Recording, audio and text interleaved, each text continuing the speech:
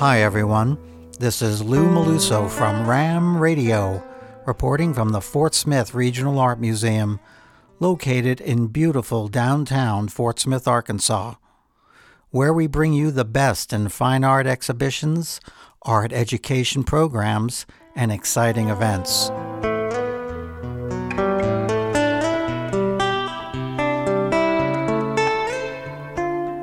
We're pleased to have in our studio today Mr. Mark Dolph, who is the Curator of History at the Gilcrease Museum in Tulsa, Oklahoma. Mark is the curator for the David Halpern exhibition, The Essence of Place, which is now being exhibited at the Fort Smith Regional Art Museum from April 27th to July 29th. Welcome, Mark. We're glad to have you here. Well, thank you, Lou. It's a real pleasure to be here. I'm really excited that we were able to share this exhibit, The Essence of Place, celebrating the photography of David Halpern, with the folks here in Western Arkansas. I hope it'll be a big enough draw that it won't be just Western Arkansas, but other parts of the state as well, and parts of my state of Oklahoma over here in eastern Oklahoma that might want to come visit. Yeah, we hope so too. Please, Mark, why don't you just tell us a little bit about yourself, where you're from, your education, experience? All right, sure. I was born in Oklahoma City. I grew up in Arizona, New Mexico, before returning to Oklahoma. Went to the University of Central Oklahoma, where I earned a degree in marketing. Spent my first life career in sales and marketing before returning to Oklahoma. Once back in Tulsa in 2004, became a volunteer at the Gilcrease Museum. And eventually, due to that experience, the University of Tulsa, who took over the management of the museum in 2008, decided that I might be someone to bring on staff, and was hired as the Director of Volunteer Services in 2010, and in 2015 was moved into curatorial, which has been a truly rewarding experience. And now that's your current role there as curator, is that correct? That's correct. Great. So why don't you tell us a little bit about David Halpern and how this exhibition developed?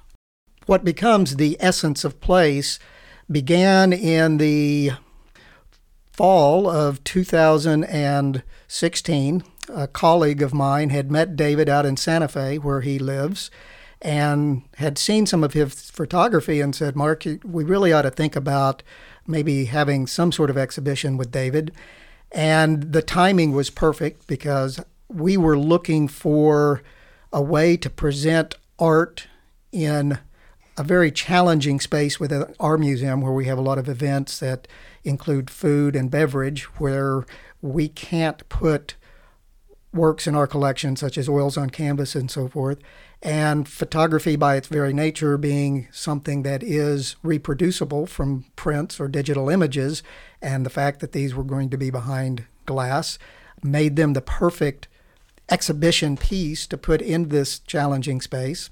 So I got to know David at that point, fall of 2016, and at first meeting him, I realized that I had met David years before at a book signing just after I had returned to Tulsa.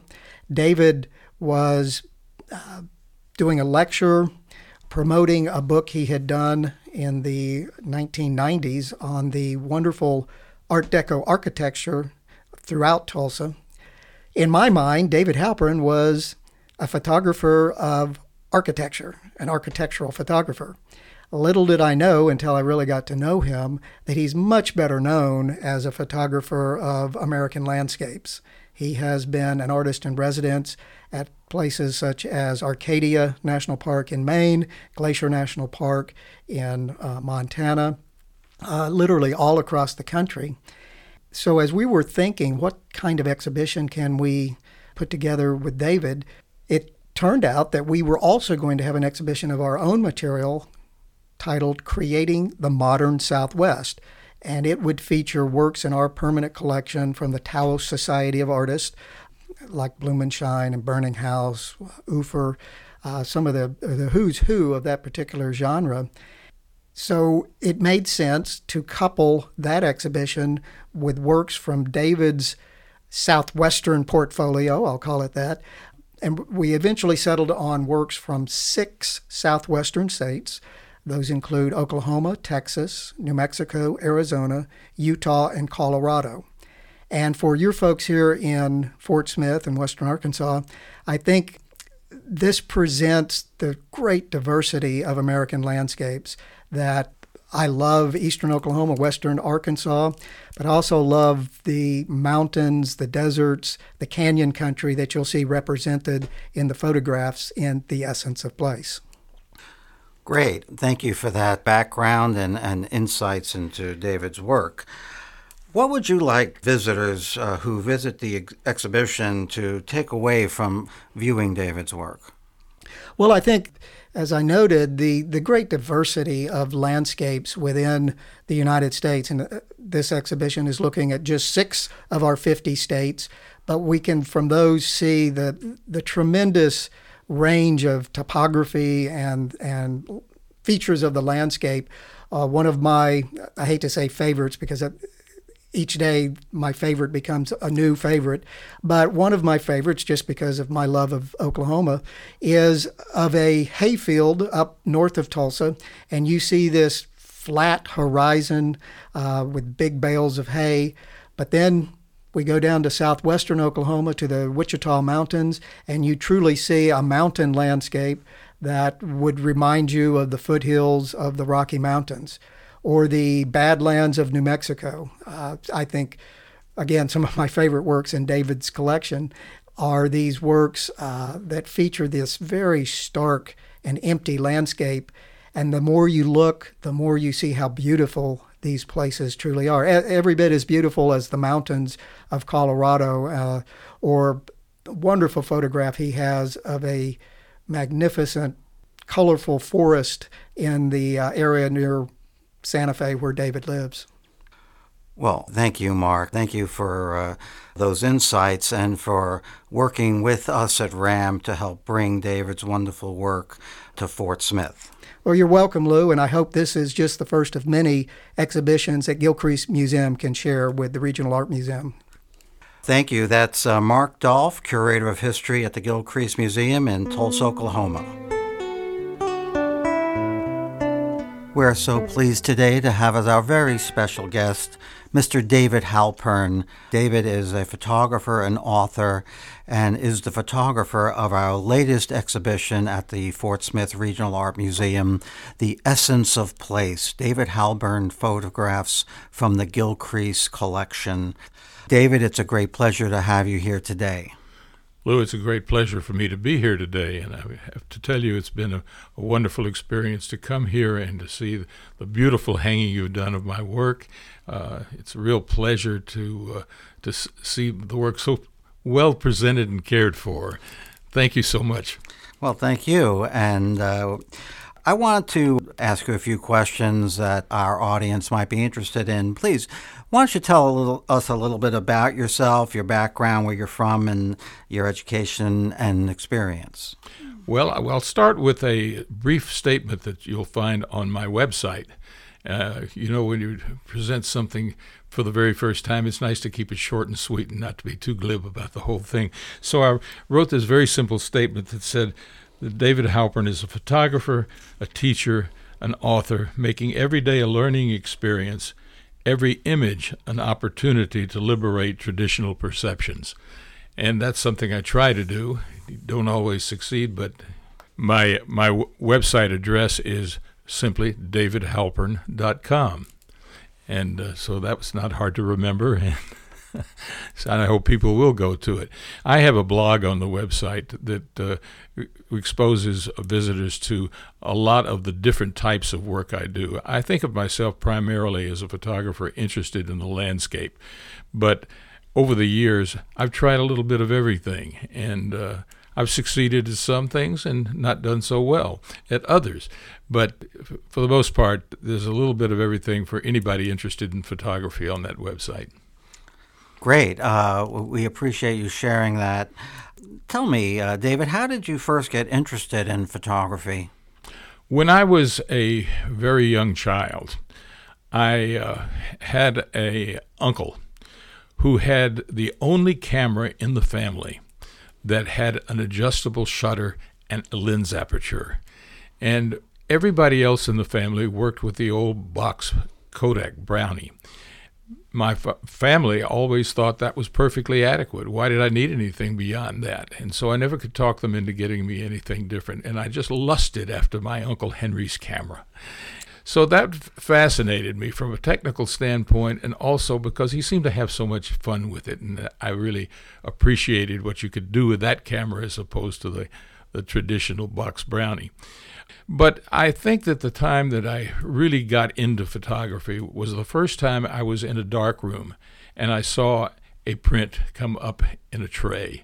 You know, when you developed it, you worked under the light of a red safe light, and the image was printed with an enlarger or a contact printer, and you put the piece of paper in the developer, and lo and behold, magic. The image just began to emerge on that piece of paper, and that really hooked me. Great. That's a very interesting story. Tell me, what were some of your early photographic influences? I don't think of it so much as my photographic influences. It's the artistic influences that I had. I had a high school art teacher by the name of Helene Connell, who, interestingly enough, was the sister of William Inge, the writer and playwright. She was quite an inspiration to me. There was another person in my local community, and he worked for my father in his business, and his name was Billy Easley. Billy was the first black photographer to ever work for a major newspaper in the South. He worked for the Nashville Tennessean. That's interesting. But he wasn't a photographer. Well, he was a photographer when he worked for my father, but he did that part-time. He had been in the military, and he had learned about photography, and he set up a studio in North Nashville, Tennessee. Billy worked during the day for my father, but on the weekends he did what he loved, which is his photography. And Billy just inspired me. He taught me a lot. He taught me how to photograph black people. Now, that may not sound like a significant contribution, but you know, when you're in a community that's predominantly white, and all of a sudden you're thrust into a situation where you're photographing black people, in the old days with film and cameras that weren't automatic, it was a challenge. And Billy was very generous to me and taught me those things. Later on, I became influenced by the writings of Ansel Adams, as well as his photographs. And, of course, I became a devotee of the zone system, which he and Fred Archer developed. And that was a strong influence on me. And then later, as I began to be concerned with more of the artistic influences on photography, I began to study painting. And Albert Bierstadt and Moran taught me more about lighting than any photographer I ever worked with. Wow, that's incredible. Given that, maybe you could tell us now about your artistic approach to your own work. Photography is for me, more about, I have a philosophical approach to it. I'm more interested in getting involved with the subject. I'm interested in the total life experience. You know, I think every photographer begins by photographing things. You photograph a tree, you photograph a house, you photograph a mountain, and, you know, you're inspired by it to photograph it in the first place because, why? Well, it's an interesting thing you saw on your vacation. It's something that attracted your attention because it was monumental. It was interesting because of the way a person looked, and then as you begin to study more, you begin to see the influences of light, and you begin to get involved with the design and all of those myriad details that go to making an interesting and compelling image. And then as more time passes, you begin to get involved in, as I say, in a philosophical way with the subject. You try to get the total experience. Now, whether it's a landscape, whether it's a portrait, whether it's any type of photograph, you just get involved with that subject, and you try to capture the essence of it, portray it in a way that is yours individually. That's what I strive to do.